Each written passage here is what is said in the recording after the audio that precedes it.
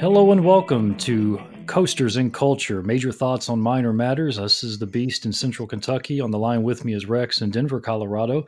You're listening to the podcast for rexandthebeast.com. Thanks for joining the journey with us tonight. Rex, are you there in Denver, Colorado? I am. I am ready to fire up another awesome podcast here. We have a little bit of weather coming our way this weekend. We're supposed to get another 7 or 8 inches of snow here, so winter is still well on the horizon for Rex in Colorado. I'm going to fire it up like a rocket ship. Well, I'll tell you, the weather here has been all rain. It's just rain, rain, rain everywhere. Everywhere is flooded. You step out in your backyard, it's like quicksand. Not good. So we're hoping for some sunshine here in Kentucky, if you know what I'm saying. Yeah, I've seen some of that. It's been pretty impressive. Some of the dams and the rivers, pretty awful, actually. So, yeah, awfully impressive or impressively awful, I guess is actually what it is. Either way you want to go. Either way. We got a lot to talk about tonight, so enough of the nothings. Let's get started with some quick hits. Whatever he hits, he destroys. You know, you never know what a day's going to bring in the theme park world, and today brought all kinds of stuff. You and I were tweeting about the podcast recording tonight, and we were saying, you know, everybody's talking about Galaxy's Edge. We got that covered, so you and I are going to not talk about Galaxy's Edge tonight. We're going to go into other directions, and of course, as soon as we say that, here comes all this incredible stuff about Galaxy's Edge. So I guess we need to talk a little bit about some of the photos that were released today concerning Rise of the Resistance and some of the food and the drinks and other things that have been revealed. Obviously, I think we're both going to say it looks awesome, so we can just kind of maybe get the general comments out of the way. What specifically about these photos and about Galaxy's Edge now makes you even more excited than you were before? Well, we knew it was going to be a spectacular land and spectacular attractions in the whole area. I mean, obviously that is the case. But when you start to see it come together and the concrete examples of the theming and the buildings and the interiors and the attractions, it just pops to an entirely new level. And some of the pictures and descriptions of the Rise of the Resistance ride, I mean, to me, just blew me away. I mean, we had heard about what an amazing attraction that's going to be, and some of these great pieces of both set pieces and the attraction itself. But to see some of the people that were there and that got to experience a partial walkthrough of it, and then saw some of the other items that were actually at the locations where they were creating these, just amazing. It really was. I just a couple of days ago, we were talking and I said, you know, this, I even tweeted this, I think, to our friend Barry. I said, we're just not as interested or pumped about worrying about getting to this one early after it opens, because it's going to be a total nightmare of people. It's not going to really be doable. And honestly, we just don't have the same level of crazed interest in being there like we sort of did back during the Hogsmeade and some of the other openings of attractions. I feel like I've gone 180 degrees on that one since we talked about it just a couple of days ago. Is right now I saw someone post the issue Get Out that I retweeted, that they may be looking at doing some kind of paying for fast passes and or club level hotel rooms, getting special fast passes for the attractions. And I just thought, well, I think the Beast and I are there. You know, I mean, it just looks too amazing to pass up if there's any way to do it. Yeah, I mean, we've both been talking about the opening day idea just being insane because of all the people.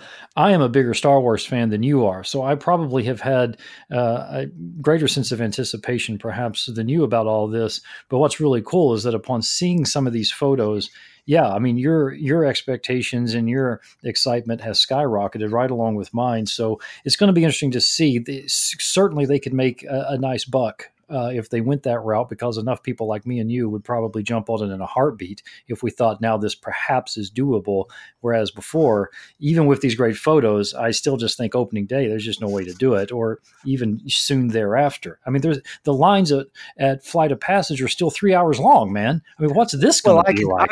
I can say this for a fact, is unless there is something, and I know people, we can have a whole 57 podcasts on the ins and outs of this. But unless there is something, whether it is a special after hours event, whether it is special pay for a fast pass, whether it is stay at a suite at the Grand Floridian and get a free pass, whatever it is, unless there's something that will allow you to bypass the crowds and the regular lines and regular fast pass issues, which are going to be impossible, there's no way we're going to be there for a while. I mean, sure, maybe we'll stroll by and just see the land from the outside or something like that.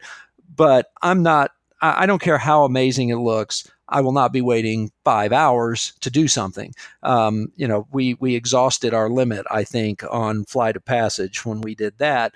And that's just the way it is. But we will keep our eyes peeled as to what the options are here. I don't know. Some of our more on the ground in touch media friends need to give us a call, because if Rex and the Beast can join you, we will we'll make it worth your while. Yeah, we'll hop onto that. Well, I'll tell you what, the only once in a decade, once every 10 years, do you and I wait 3 hours in a line. We already did that for Flight of Passage, so that's over with for the next 9 years. So yeah, we're going to have to figure out something. But about the photos themselves, when I first saw some of these, I thought some of these were concept art, because they're that pristine, they look that good, and some of them were matched up right next to concept art. So you look at both of them and you're like, good grief, man. I mean, it looks almost identical. It's incredible. But going through these corridors of the Millennium Falcon, it's going to be, there's going to be, man, we've seen people walk into Hogsmeade at the Wizarding World of Harry Potter and start crying, right? Because they're so overwhelmed. This is going to be just like that. I mean, there's going to be people like breaking down probably because of the level of detail and immersion that are in these photos and going to be in the queues and in the attractions themselves. It's just truly the Star Destroyer, photo from the First Order and everything. It's truly unbelievable. What I think is going to be really special is the idea of this world, this galaxy, this what do they call them? Not planets, but what do they call them in Star System, right? I wrote an article a few years ago when this was all announced and they weren't going to be doing any of the established known systems in Star Wars. And I thought, well, this is going to be terrible, because the whole point of being excited about it is that you can see things that you know from the films, right? So you walk into Hogsmeade and you see Hogsmeade and you see the castle, there's things that you know.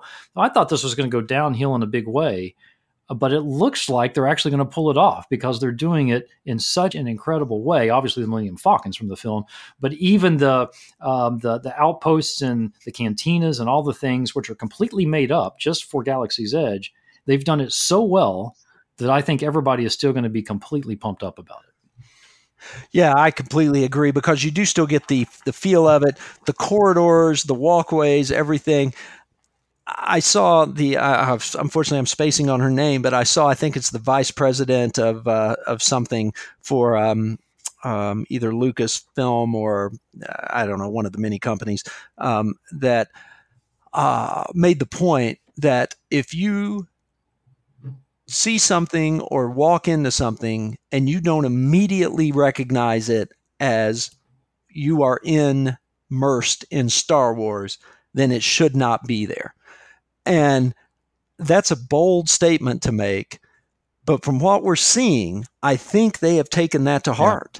They, when you're walking down some of the corridors they showed in these pictures, I mean, there's no doubt you're walking down a corridor in a Star Wars environment. Now, whether it's inside, a ship, or whether it is inside a building in a star system or whatever, that maybe isn't 100% clear, but you know where you are, and that is you are in a Star Wars immersive environment, and that is tremendously impressive. Yeah, and I think we just always need to be reminded whenever we do these kinds of podcasts that, the whole thing started with a mouse in terms of Walt Disney World, right?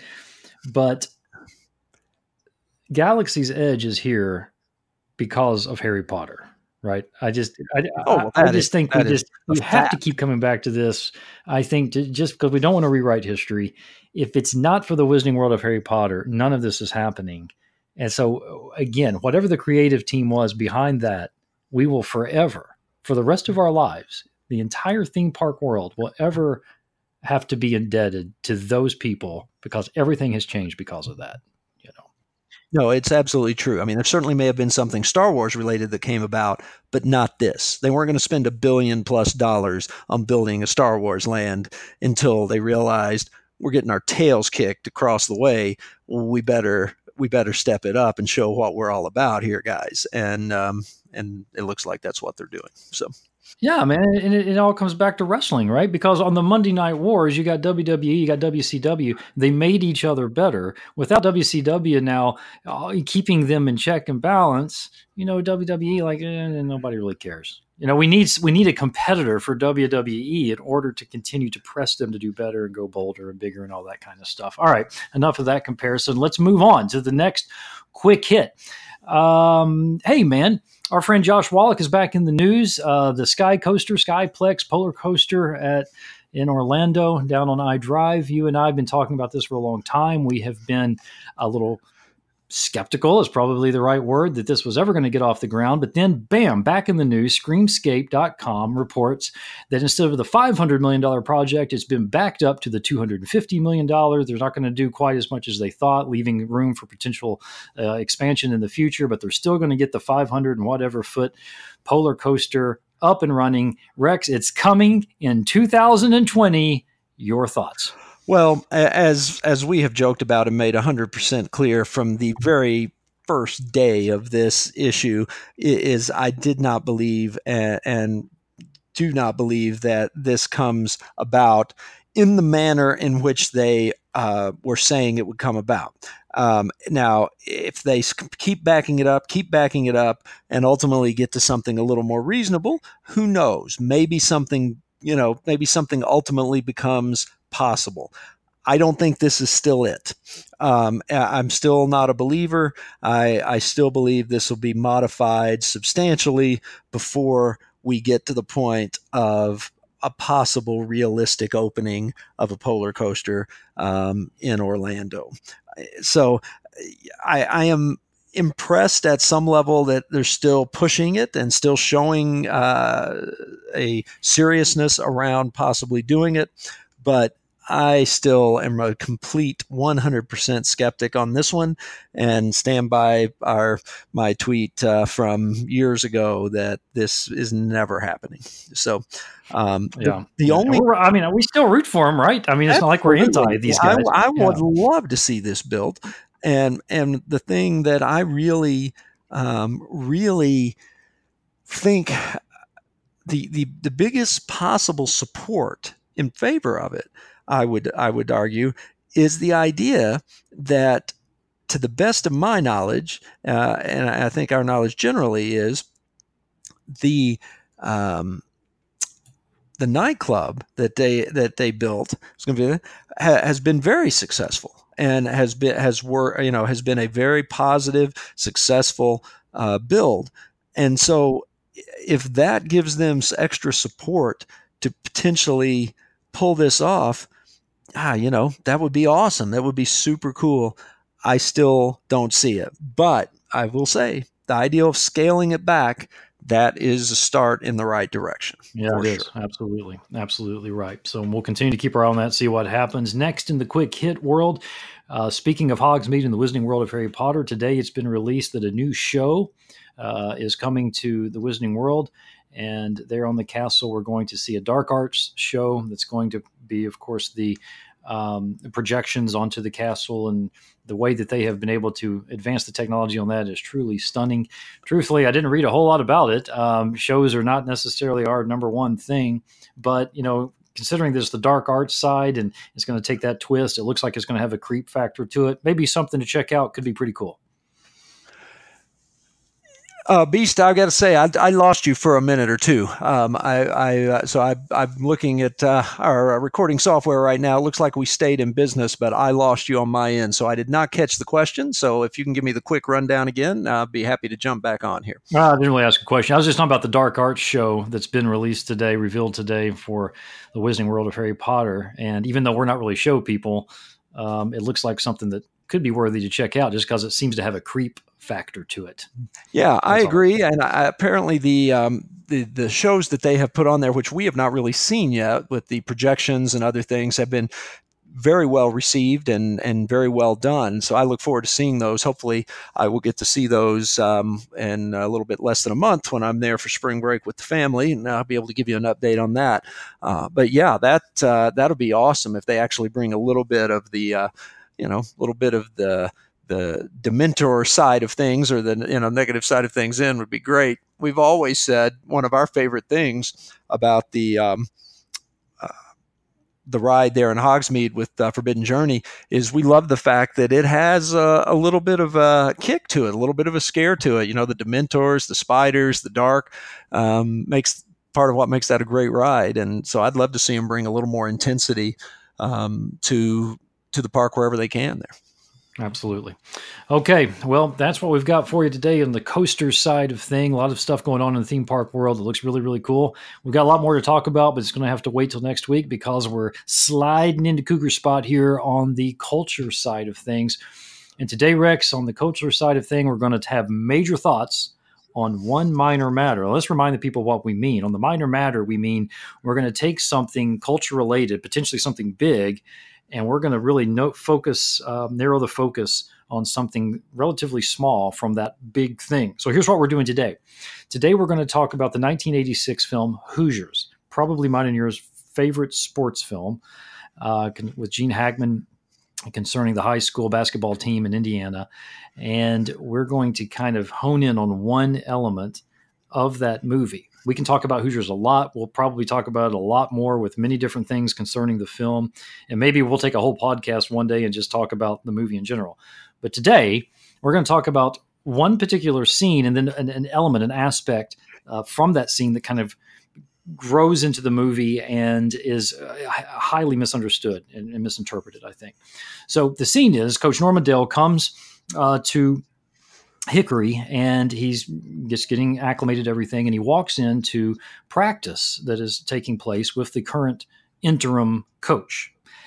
And one of my favorite lines, I say this to you all the time, is the boys are just practicing. It doesn't seem like there's any real order or structure to the practice. And as they're shooting and everything, the coach just keeps saying, shoot from outside. You can't score if you don't shoot. Take the shot. And we'll talk about that statement. You can't score if you don't shoot, because there's a couple things I want to say about that. But here's Norman Dell listening to this guy, and you can already get a sense of maybe that's not going to be the philosophy that Coach Dell is going to implement with this team. Sure enough, the first thing you really hear him say once they get down to strategy when he's with the team and now he's the coach is, we're going to pass 4 times before we shoot. All right, this is legendary with the movie. How many times are you going to pass? 4. You're going to pass 4 times. And, of course, then you get to the first game. It's like the most awkward thing ever. They didn't know what they're doing, and they're getting their butts kicked. What you and I want to talk about today in the culture segment is the idea of you can't score if you don't shoot, related to Coach Norman Dell's decision to make the team pass 4 times before they shoot. And let the platform, run with it from this starting point, which is, we see all the time people criticizing this move, essentially saying Coach Norman Dell obviously doesn't really know what he's doing, or even the filmmaker screwed this up. This is a horrible coaching decision. No coach in their right mind would force players to pass 4 times before they shoot. You're going to get destroyed like that. And of course, you and I are just sitting back with smirks on our faces, and we're saying these people have no idea what they're talking about.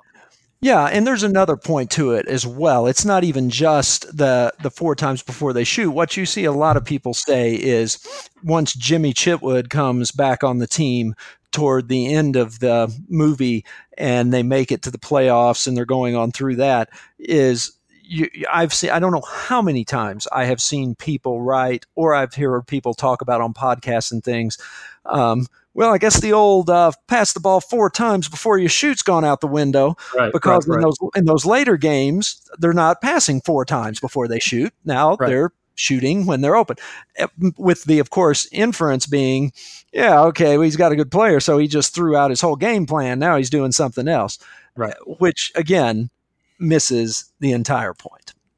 Right. So let's clarify for people what the entire point is. But first, before we get to the 4 times before you shoot thing, let's talk about the phrase, you can't score if you don't shoot, because this is really interesting to me. It's really fascinating to me. The movie so clearly sets that up. Even before the first time you ever watch the film, you have no idea what Coach Normandale is going to do. When he walks in and he sees the interim coach coaching the boys and saying these things, shoot from outside, you can't score if you don't shoot. It's already obvious that you know that's not going to be the philosophy of Normandale. You don't know how you know that, but you just do, because they're making such a strong emphasis. You can't score if you don't shoot.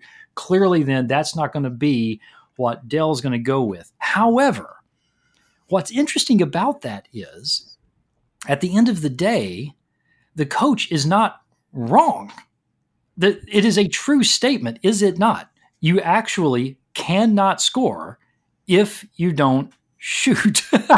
So what I find to be interesting is it's a true statement, but it's the way that the statement is being given and applied that makes it a problematic statement. Go ahead. Yeah. I think this is where, Hoosiers on basketball, I'm not saying every single thing Hoosiers says or does about basketball is right or is brilliant or this and that, but Hoosiers does assume that the people watching have a fairly good understanding about basketball, especially high school / college basketball.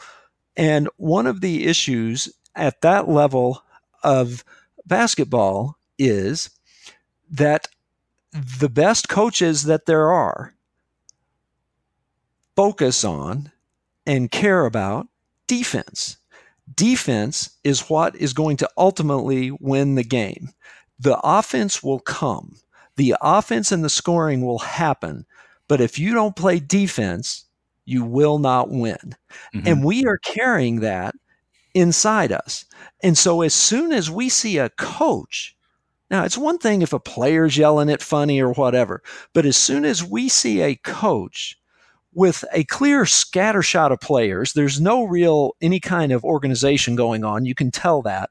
As soon as you see a coach yelling at them, shoot the ball, shoot from outside, you can't score if you don't shoot, it goes against everything that we have had embedded in us from great coaches, from great ESPN, watching basketball our whole lives. And Normandale, as he walks in, and again, you got to give Gene Hackman an amazing amount of credit. He doesn't do anything at all blatant. He doesn't do anything to give you, as you mentioned, the impression that, oh, yeah, look at these hayseeds. They don't know anything. Right. But as he walks on the court, you know he is thinking exactly what we're thinking. This is not the way you build a team. Right. And so that's how I think they drag us in. They trust you to know that already, that much of it anyway. That's what I think about that. Yeah. But and later in the film, even though the way that people say at the end, well, the 4, passing 4 times went out the window, they're saying it again with the wrong application. It is true that no longer exists, but there's a reason why it no longer exists. Which is the heart of this point. The heart of this point, right, which you're getting ready to get into. But the idea that it does require, whether it's the inside game, whether it's the outside game, of course, offense requires putting the ball up to score. No one's going to argue with that. But I love how they take a truthful statement, place it at the beginning there with all of the context that you just mentioned, and it sets up what has to come just so beautifully and so perfectly. In every possible way, this movie is written to perfection. There is just not a place where there's not some kind of subtext happening, where it's not some foreshadowing that's going on or some fulfillment of what has happened previously in the movie. It is absolutely brilliant. So now coming out of that, we get to the 4 times before you shoot. Now, talking about intelligent viewing here, Rex, do we ever receive in the film explicitly the reason why Coach Dell wants them to pass 4 times? And I think the answer is no. We're not explicitly told. Explicitly, no. The closest that I believe we come, and he comes, to explicitly making the point is when he tells the team, I already know you can shoot. Yeah. We are going to work on something else. And then they move on and they go ahead. But he doesn't go on and explain the underlying issues and reasons for everything. Yeah, he says there's more to the game than shooting. Right? Yes. And so that's the closest I believe we get to a direct coach explaining to the audience and or his team what is going on. Because as we will get to here, the whole purpose of it has to come without that type of direct analysis or the direct information. The point of what is happening and what Norman Dale, who if anyone hasn't seen Hoosiers, even if you have, is a super high level coach, won a college national championship, and due to various circumstances had to leave college basketball with a bad incident that happened. And he's getting a chance to come back to basketball and sort of a redemption by a friend of his who is the principal or the superintendent or whatever of this school or school district. And to do that, you have to remember when he steps out and comes in here, then he, as much as that the people in Indiana and in this town think they know basketball the way fans know basketball. He knows basketball the way coaches know basketball that win national championships. And those are two very different things. Yeah. And I mean, I think of myself as an unbelievably well-versed, well-rounded person that knows basketball pretty well and knows this and that. What I don't know about basketball could fill up volumes for what it takes to be a coach and do all of that. Yeah. And so that's I think the difference. And so when he comes out and when he comes in, he sees these players, he sees them shooting, he sees what's going on, and he understands very, very quickly, if I want to make this team something, I have to make it a team, because that is what it is not right now. And that is his first and I think greatest understanding of what's going on. Yeah, there's a sense of an over sense of individualism approaching basketball. The idea is what we all do when we go to the court in our backyard or and in the subdivision, whatever. We've got the ball, we're doing the countdown, 3, 2, 1, 0, and we pop the shot. What do we want to do? We want to be the one who made the final shot. It's all about getting the glory for ourselves. You can't score if you don't shoot, even in the first game. Once the guy shoots and makes it, the one parent is so proud, and finally somebody did it. And it's basically just about who can score, who's going to score, who's going to score. There is no sense of this actually being any kind of togetherness or any kind of team effort whatsoever. Now, here's the subtext that for me, and I don't think I've really even talked to you about this yet, so I want to get your feedback on that. Here's the subtext for me that's playing into all of this, and that is that in a very real sense, the whole theme of the movie Hoosiers is trust. Because does the town trust Coach Dell to win basketball games? Do the players trust Coach Dell? Can Coach Dell trust them? What about Barbara Hershey in this relationship? There's some serious trust issues going here because of previous bad relationships. What about the fact that Coach Dell has formerly hit another player? There's trust there. There's the whole town hall meeting. Are we going to fire the coach based on X, Y, and Z? There's trust there. It's all about trust. So the whole past 4 times before you shoot is basically Coach Dell saying, we've got a trust problem here. Do we really believe in each other to win games, or are we just believing in ourselves to shoot and to score? What do you think? No, I think that is absolutely the case with respect to the team and with respect to the movie as a whole. I think it's trust, and then I would say redemption. Trust and redemption are the two main issues in this movie. And the past 4 times, if we haven't made it clear enough here, the past 4 times we both believe is related to causing these players to come together as a team and to work together. He doesn't really care the first few games or whatever, what is happening with respect to how they're scoring or how they're shooting, or even truthfully, if they're winning. What he wants to see is that they start to believe and trust in each other and passing the ball to each other, and in him, that he knows what's best for this team. Absolutely. Absolutely. And so he is developing all of those levels of trust. And that is what he cares about. He doesn't care that those 4 passes get to, like, for example, obviously the third pass could be the one that gets you to the best open shot.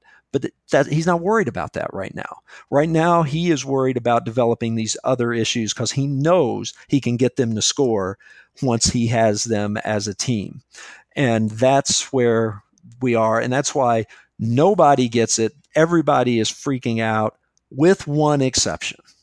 And this goes to the redemption piece as well, which is Shooter, the sort of local drunk who is also the dad of one of the players, and a basketball fanatic who was a great player and basically has never been able to live down that as his glory days and as what he focused on, and is the only person that we really see that has a basketball knowledge anywhere close to Coach Dale's. And he makes that very clear a couple of times. One of my absolute favorite scenes in the whole movie is in the first game. I think it's the first game, in the first or second game, where Coach Dale's doing this. The crowd is booing. Everybody's upset. Everybody's mad. The team is stinking. Everything is going wrong. And you get a cut to Shooter over on the side of the benches. Oh, and he looks over and he just has a grin on his face. Yeah. Because he's the only one that sees what's going on. And it's just great. It really is. It's an awesome moment when you realize there is who's going to understand him and be on his side.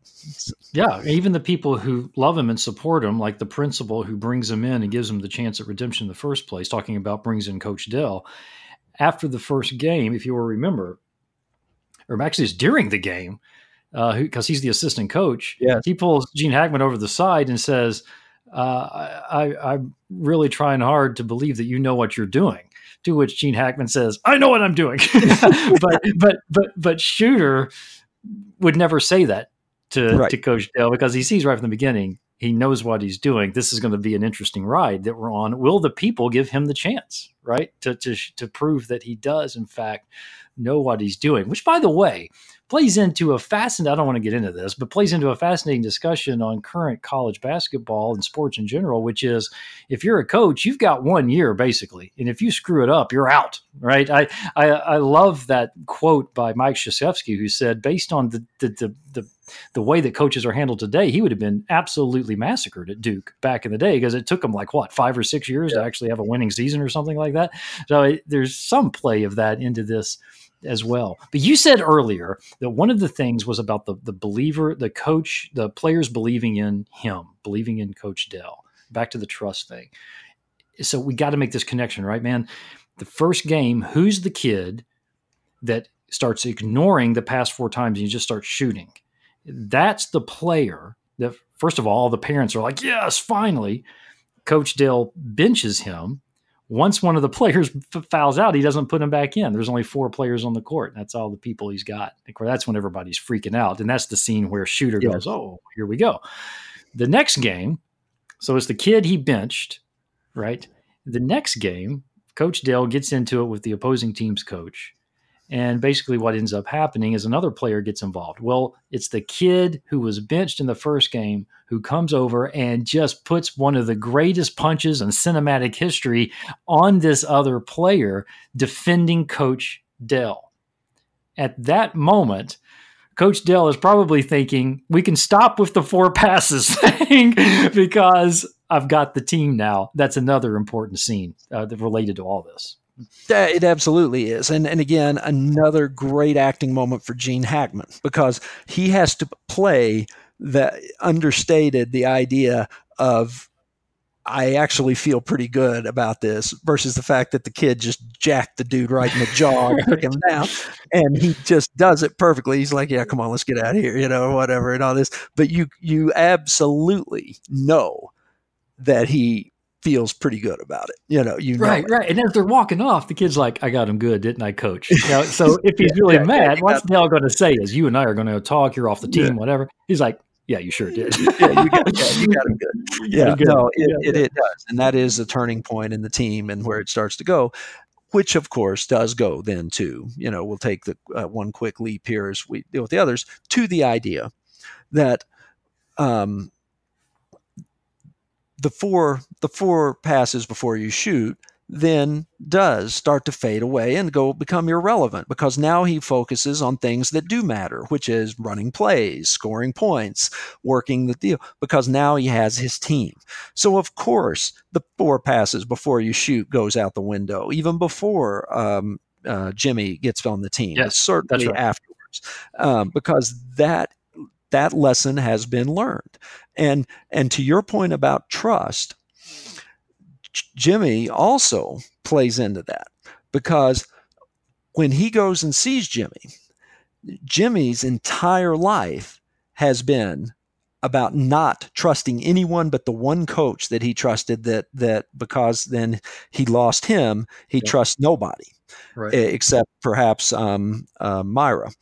And the coach sizes that up, and he's everything he does is about trust. And he walks down there and gives him the speech about where he's been, what he's done, and all of this. And then at the end, because I know that, I can say this: I don't care whether you play or not. Yeah. And throws him the ball and walks away. And he's making the point to him, I want you to play, right? He knows he wants him on the team.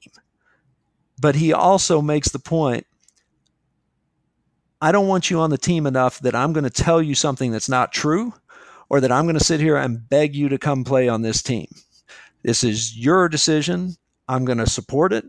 And that's where we are, which is what develops the beginning of the trust, which is why Jimmy shows up at the meeting and says, it's time for me to play ball again, but only if Coach Dale is the coach. So yeah. And just to show again the power and the beauty of this film, while Coach Dale is having that conversation with Jimmy, Jimmy is shooting basketball and he's making every shot. And so Coach Dale just gets the rebound and passes it right back. Here comes another bottom of the net, like 15 in a row. He just nails. And then once he says, I don't care if you play or not, and throws in the ball, he just walks off. The next shot, Jimmy misses. Just absolute brilliance. Absolute brilliance. It is brilliant, and that is 100. It was absolutely, totally was not a planned thing either. By the way, it was completely fortuitous, and they said the director and whatever just lost their mind when it happened, because they realized how perfect it was. But they didn't have enough. They weren't so great that they figured it out in advance, but afterwards they were so thrilled that it happened. They realized to keep it in. Maybe he was supposed to hit it. It wouldn't have been near as good if he was supposed to. I don't know that there was a hit it or don't hit it, but the point is, it clearly it's been talked about many times by the directors and whatever, that there was no direction that you're supposed to miss this last shot, but that it just worked out that he did not miss any until that shot, and afterwards they realized, oh my goodness, that is just spectacular, So incredible. Well, so I hope, Rex, that we're beginning to set the record straight and keep Coach Norman Dale's legacy intact as the greatest basketball coach in the history of the world. But this movie, it appeals to me in so many different levels and in so many different ways. It's I can hear the theme song to the movie and really just begin crying instantly. It's so special, and it's nice that you and I are able to, agree on some of the fundamentals of the film. You cannot watch this movie just surface level. It just simply does not work. That's not the way the film was intended to be viewed, and you really do a disservice when you try to approach it that way. So all these subtexts are just essential to understanding the team on the court. Yeah, I agree. The truth is, the only part of the movie that I don't think is just 4 out of 4 stars is just his relationship with Myra. I just feel like that did not get appropriately dealt with. My guess is a decent amount of that got cut on the cutting room floor.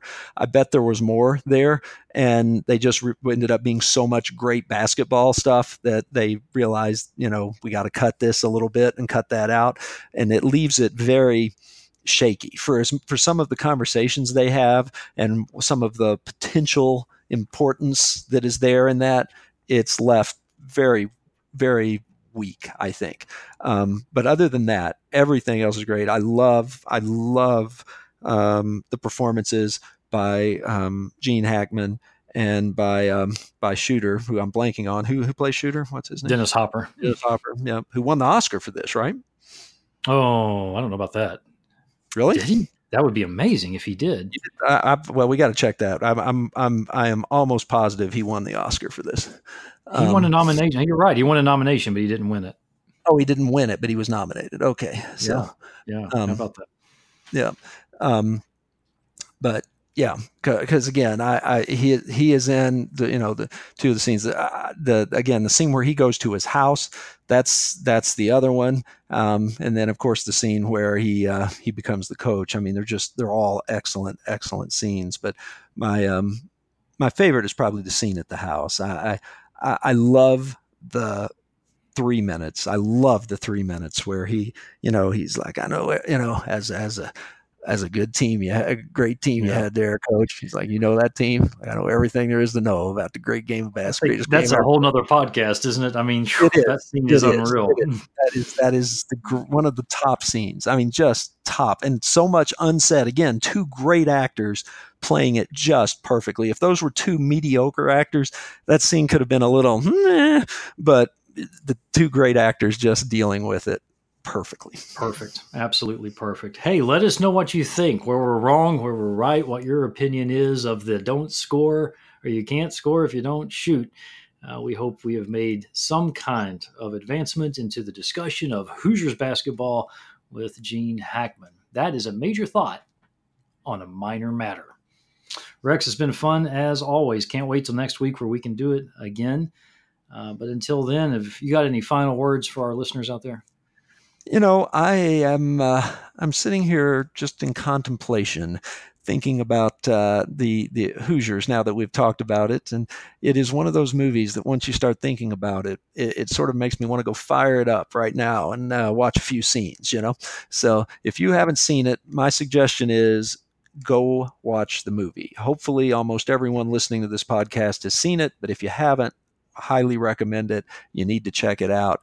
It is one of the top 2 or 3 sports movies, I think, of all time, and certainly one of the best as far as emotional impact. So, that's my final thought, is I think I'm going to go to bed tonight thinking about Coach Dale and his team and Shooter and Hoosiers, because it's a winner. Absolutely. There you have it. Thanks for listening again. We hope you're enjoying the podcast. Go to rexandthebeast.com for articles and pictures and videos and to check everything out.